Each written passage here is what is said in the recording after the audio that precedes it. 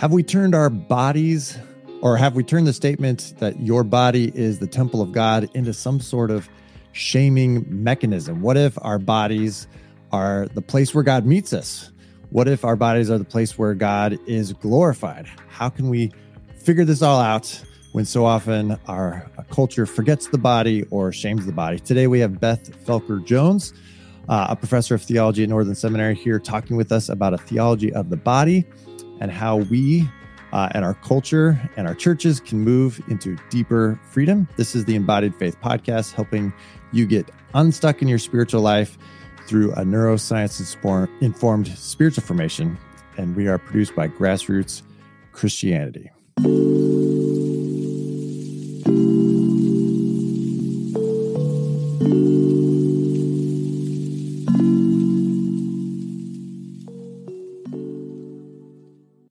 So as I said, Beth is a professor of theology at Northern Seminary. She lives in or just outside of Chicago with her husband, kids, and pets. You might hear some dogs in the background.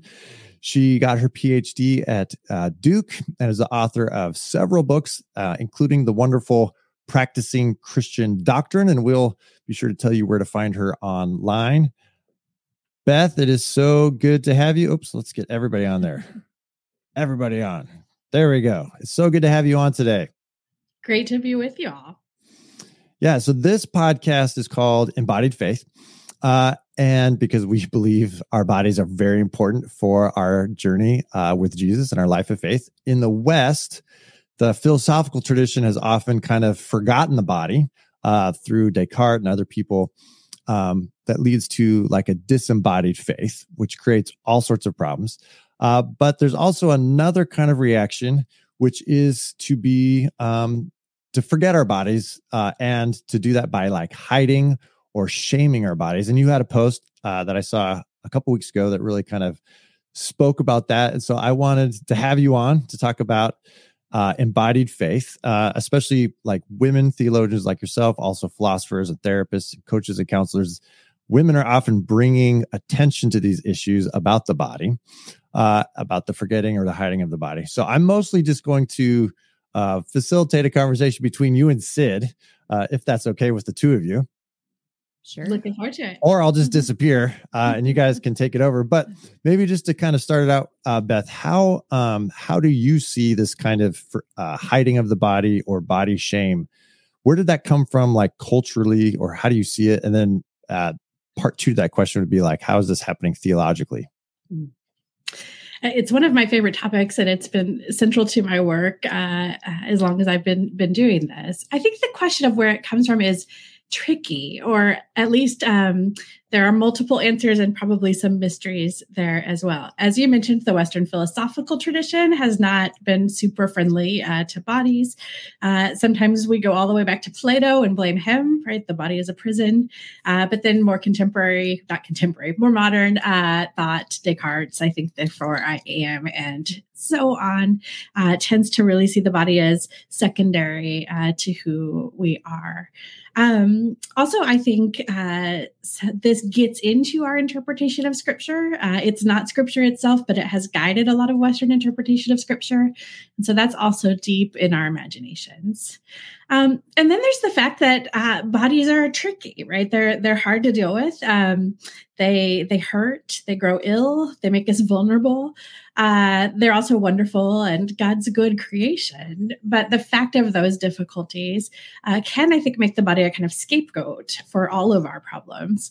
That's a suggestion that Augustine makes in his autobiography, The Confessions. Autobiography. Anyway, he sort of says, I'm paraphrasing, I wanted to blame my body for my sins so I wouldn't have to take responsibility for them myself. And I think that kind of scapegoating is something many of us are tempted to. Yeah, I see that too. And the thing I'm curious about is the thing that I think I have struggled with, and I think other people that I know have struggled with, is this sense of, if I could just sort of erase everything that's wrong with my body and sort of start from scratch, and especially now that we're in this world of so many people carry trauma in their bodies too, that the idea of if I could just get rid of all of it and start fresh, that somehow that would make me spiritually whole. Where do you see that sort of popping up, or where did that sort of become a common understanding? Yeah, that's such a good insight. It seems to me there's at least a couple things that go into that. One is what you've named, the fact that so many of us have experienced trauma in the body. Of course, counter to our intuition there, what we need for healing is to reconnect to our bodies. But we often try to disconnect in response to that trauma. I also think consumer capitalism plays an enormous role here. It's difficult to sell products to the soul, but you can sell them to the body. And so we're peddled endless things to buy, which promise a kind of salvation, right? Salvation of new skin and new hair and new thinness and new fitness and a kind of salvation even from death, right? If we could only be healthy enough, we could make ourselves immortal. And so I think we're all subject to that kind of pervasive advertising and the pervasive false hope that if we buy the right things to fix up our bodies, then all will be well. Yeah, I think there's a lot to unpack there as far as where the kind of this body shaming has come. Like you started off by asking on this, it was a Twitter thread as well as one of your posts about how is it that the term like your body is the temple of God has been inverted, not to be a statement of grace or hope, but is actually now like the shaming mechanism, like make sure that your body is living up to all these standards. And I think what you just said is maybe capitalism has also taken that, like, are you treating your temple the right way? How does that manifest? And this is maybe for Sid and yourself. How does that inversion of that statement, your body is a temple, become this way of shaming bodies instead of celebrating them, I guess, or I'd love to hear from Sid, and I can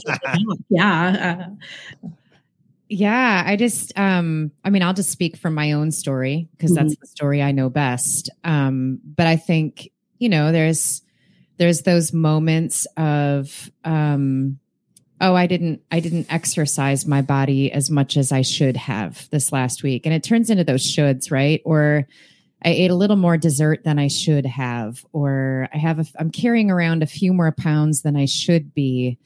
And I think that sort of sense of like, if I'm supposed to glorify God in my body, then my body should really look like even maybe like this Greek ideal, right? Of what the human body should look like in all its splendor. And if I'm not actually carrying around a body that looks like that, then somehow I'm not bringing enough glory to God through my body because I am not treating my body enough, like good enough, well enough.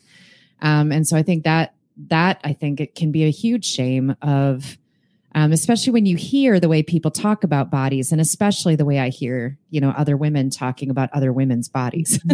Like, we're not so kind to each other. And, just on that note, I just want to say you live in Chicagoland, right? And the King Spa is there, the Korean spa. And one of my favorite things about the King Spa is that you have to be naked to go into the wet rooms, to go into the pools. And there's something so liberating to be in a room full of intergenerational naked women and to just look around and go, all of us they're just bodies. Like, we all have ordinary bodies and nobody's body is the picture of perfection. But I think like, for me personally, that pressure of, if I'm going to glorify God in my body, then my body should be as close to perfect as it can possibly be. Right. And we let perfect be defined, I think, by consumer capitalism, as well as by racist and classist standards of beauty, right? Instead of by the perfection God is calling to, right? Of health and holiness in loving relationship with God and neighbor.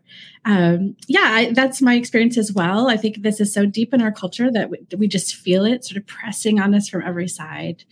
in the last 50-ish years, I think fat and exercise have really been targeted as kind of false salvation, or the absence of fat and the presence of exercise have been targeted as kind of a false salvation, making it seem as though our health is an individual responsibility based on what we eat and how we behave, instead of health being a corporate matter, where we need things like good social ways of actually being together so that folks have access to good food and so on. So I think there's a real kind of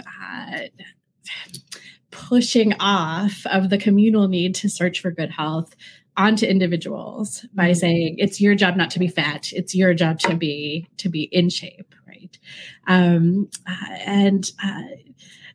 That just weighs so heavily on us. And I hear the fat thing raised all the time, right? Fat is treated as a kind of moral failure, when it's not, when in fact body size is way more complicated than we make it out to be. And it has all kinds of social things attached to it. Just for instance, right, oh dear, I have an alarm going off. I meant to stop that. For instance, the BMI, right, which is the scale that's so often used to determine whether we're the right amount of fat, is based in racist standards, right, created based on mostly white, rich bodies. And so we have this kind of outside force pushing on us, right, which doesn't even reflect the reality of the diversity of God's people. And I'll stop with that. But I think it's really huge, just this sense of if you're sick, it's your fault. To be healthy requires eating right and exercising properly. And if I do it, I can look smugly on you for not doing it. And I also don't have to take responsibility for our corporate health, because I can live in the delusion that everybody could, like me, eat properly and exercise properly, as though it were in our control, right? So much is not in our control. Yeah. But I think, I think there is some biblical interpretation, which does really make us feel like it is in our control. You know, when you look at all the way when I beat my body into submission, and, the corruption of the flesh, and, this is the way you used to live, no longer live. The old has gone, the new has come. So can you speak a little bit to how the theological history of the way the church has interpreted those fleshy scriptures has also played into this sense of the individual moral imperative of our bodies? Right. So there's at least two important meanings of the word flesh in the New Testament. On the one hand, there's a very positive meaning, the resurrection of the flesh. Christ has come in the flesh, right? On the other hand, Paul does use it with negative meaning. He contrasts flesh with spirit, right? Where flesh is the old self, the self under the condition of sin, and spirit is the new self, the self who is being renewed in the presence of God. So because Western culture is already dualistic in our thinking, we tend to think of flesh as bad and spirit as good. We've, I think, assumed that when Paul talks about the badness of the flesh, he's talking about stuff, materiality, the physical body. And it seems he's just not using the word that way. He's using the word flesh as a kind of consolidated way of speaking about the whole self under the condition of sin, right? The man of flesh is not your body. The man of flesh is your whole self under the condition of sin, body and soul. But we just see flesh and we think body, and we reduce it to that. I think one of the most helpful bits of scripture here for thinking about this is in 1 Corinthians 15, where Paul talks about the resurrection of the body. And he contrasts the body as it is now with the body as it will be at the resurrection. Right? These phrases are translated in lots of ways, often really anti-body kinds of ways in English translations of scripture. But the two words are, or sets of words are, the body, the selfish body, right? The body as it is directed by the selfish sort of will, and the spirit-led body, the body as it is under the direction of the Holy Spirit. And what's important to notice there is that in both cases, we're talking about a body, right? The body now, the body of the resurrection, both are a body, a material body. The difference is not in materiality. It's in whether you're led by your selfish, sinful soul, or whether you're under the guidance and direction of the Holy Spirit. In both cases, you're made of stuff, right? The Greek word soma there. So we import our assumptions onto Scripture, right?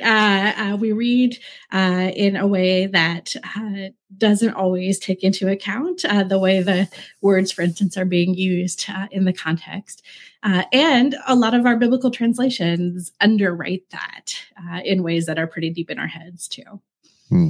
Yeah, a lot of our preaching or teaching that kind of repeats that in very unhelpful ways. And I just wanted to circle back a little bit too to what you were saying about like the classism and racism, and certainly genderism. You know, like why is it that dad bods are cool when we're curvy and I have my beer bod, but then we have trophy wives who are supposed to be skinny and beautiful. So that's a definite gender kind of double standard.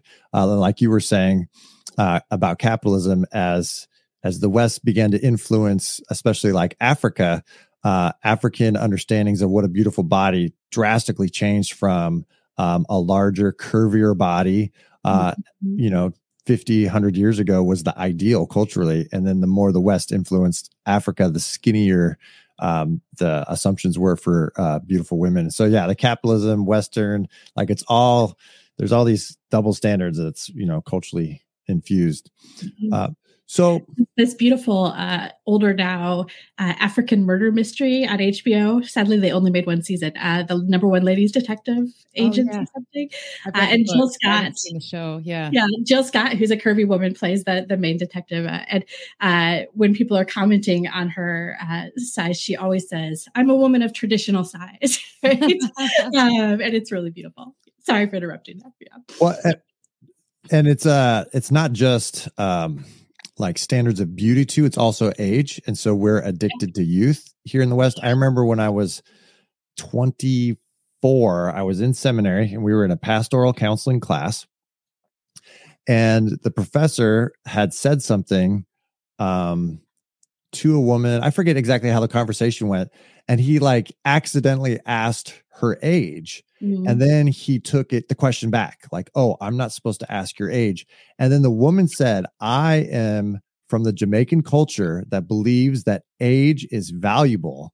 And then she stated how old she was because she is of a non-Western culture that always wants to celebrate youth. And I was like, I'm sitting there, white guy, I don't know. And I was like, oh, I need to think about that more. Like the celebration of youth is part of this body conversation too, and the not celebrating our elders and those who are older. So we don't have to go down that rabbit trail. I just wanted to put a pin in like our celebration of. And again, connected to gender, though, right? As men age, they're distinguished and respectable, and women just age out of visibility in certain ways. Yeah. That's true. And then you want to hide your age with different, Well, so you could talk about that or not. Well, no, actually, I have a different question. Okay, go ahead. I want to go to a different direction. So I think, I'm curious because I know a lot of the work that I do with clients is about, befriending your body, like sort of learning to live at peace in your body. And especially as people experience trauma and understand trauma. So even with, the pivotal book of Bessel van der Kolk, that the body keeps the score, like how do you address that from a theological way, that our bodies hold our histories, they hold our stories, and in some sense, they hold the sin committed against us, they hold the brokenness of the world. So can you just speak to that and how you teach that from a theological perspective? Let me recommend highly Andy Kolber's book, Try Softer. Yes, is so a kind good. of Christian version of The Body Keeps the Score, and is very, very helpful on this. For me, theologically, the image of Jesus bringing with him into the resurrection the scars of his crucifixion is a really central image, one that I can't fully unpack in words. But the idea that our final redemption and resurrection, right, which includes our bodies, doesn't erase the histories of violence and pain, which are written on our bodies, but instead carries them forward into redemption, right?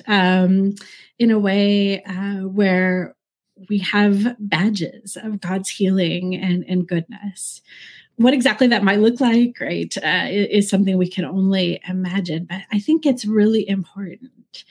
Those scars aren't erased, they're redeemed. And I think that's a helpful way, for me at least, to think about the stories of violence and hurt in my own life. Those stories are part of who I am, right? And to wipe them out would be to not tell the truth about the way sin works in this world. Yes. And it would be to not tell the truth about healing.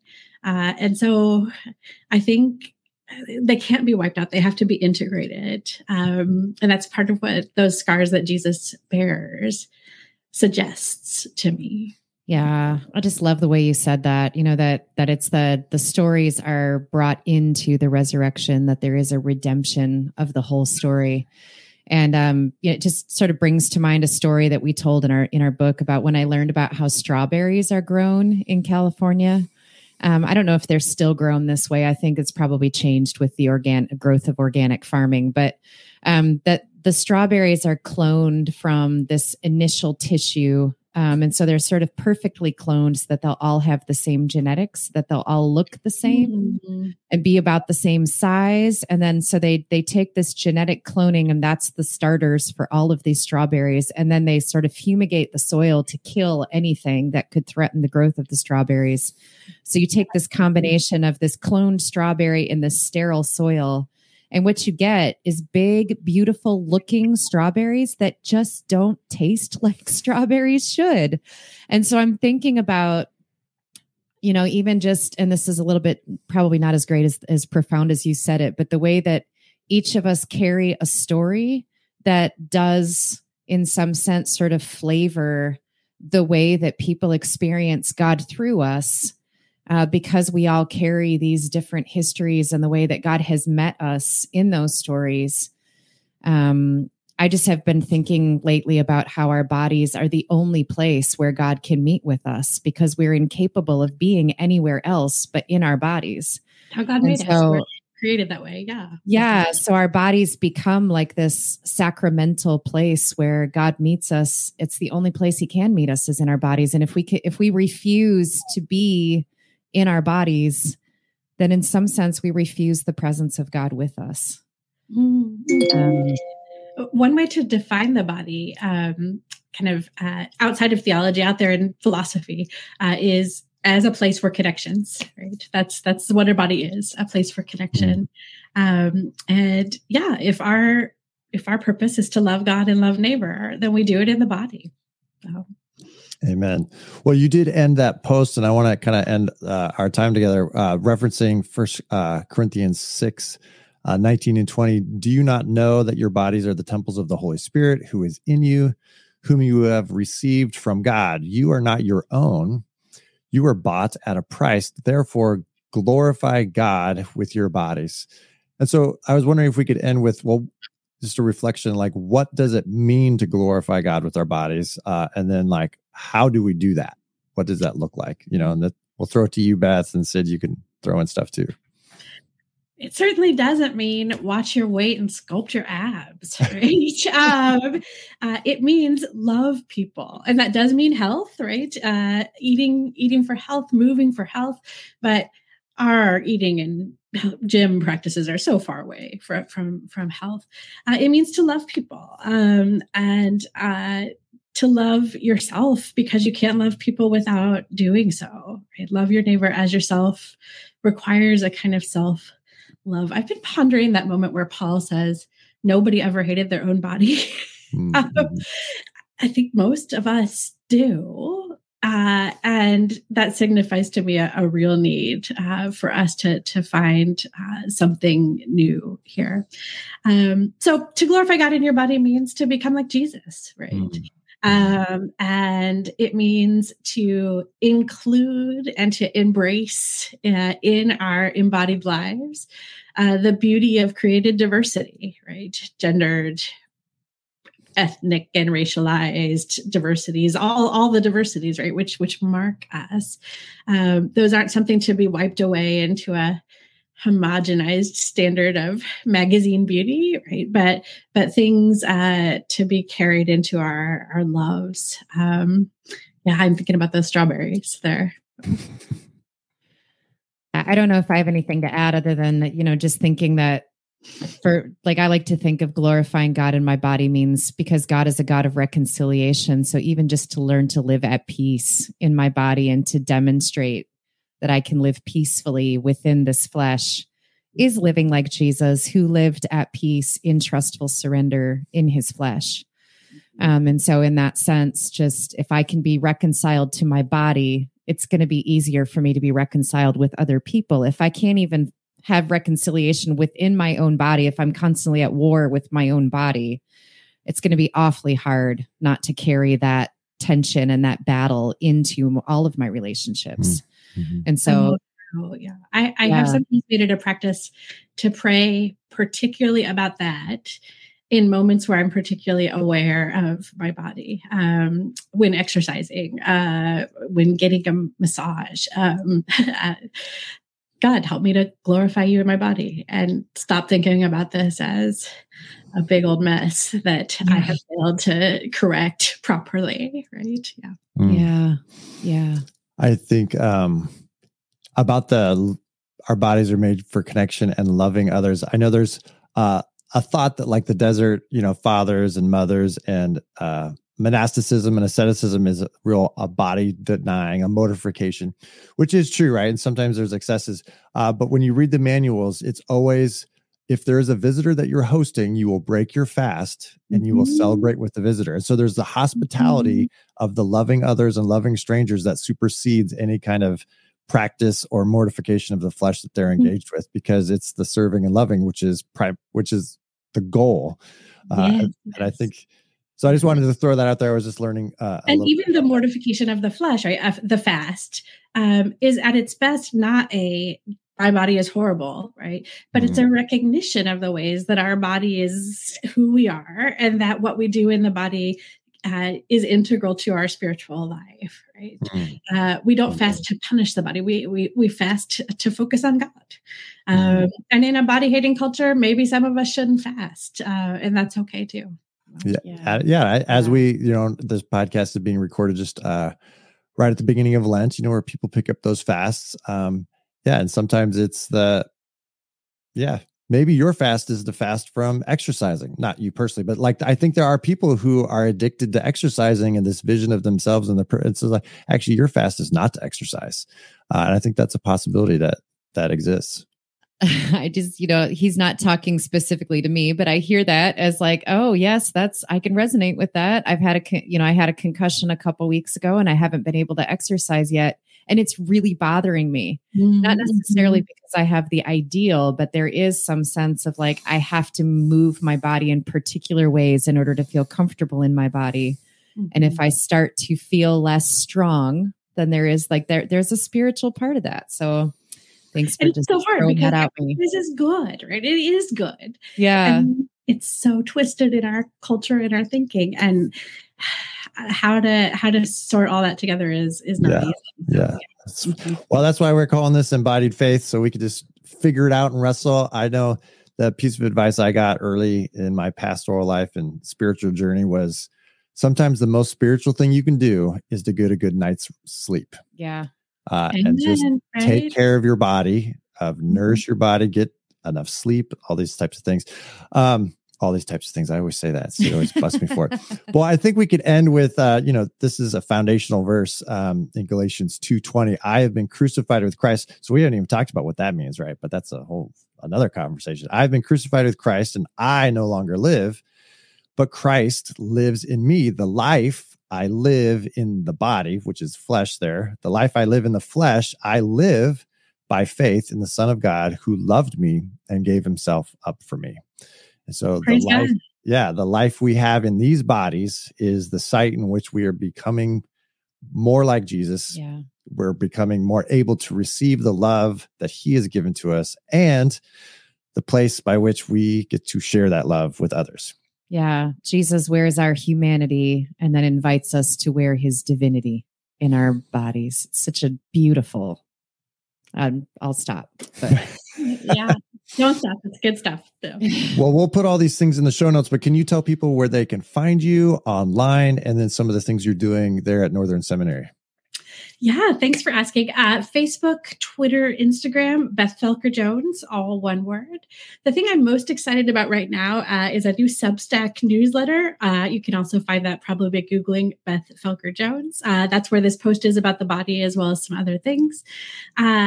Instagram, Northern, delightful place to serve. Love my students so much. If you're interested in theological education, check us out.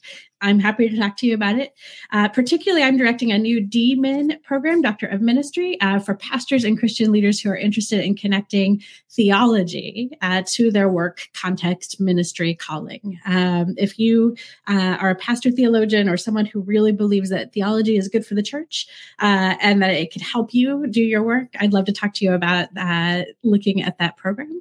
It's the great privilege of my life to come beside people as we seek the things of God. So happy to continue to be in conversation. Amen. Well, regarding Northern, if you're looking for a master's program, there's pretty much continuing enrollment, so you can check that out. As far as the DMin that you mentioned, is that is the first class this summer or is it this fall? So the first class will be at the end of August. Applications are open now, and you can hop online and look at that, and we'll help you out with any questions you have. Okay, great. It's so good to be with you today, Beth. Thank you so much for taking the time. And because we don't always get to do this, but someone said, and now I get to press the button so it shows up, but Holly said, thank you for bringing this topic into the light. So Holly, thank you for watching live. For those of you who are listening to this, thank you so much for listening. Please share it. You can subscribe on YouTube. You can find it on I don't have it written in front of me, on Apple, on Spotify. Please subscribe. And we do, there's some technology fees and other things. So, if this podcast is blessing you, there is a little donation link that you can kind of help offset these things. But Beth, thank you so much for your ministry at Northern and elsewhere. And thank you for taking a little time to jump on today. Thanks for having me. That's it. We will talk to you all sometime soon.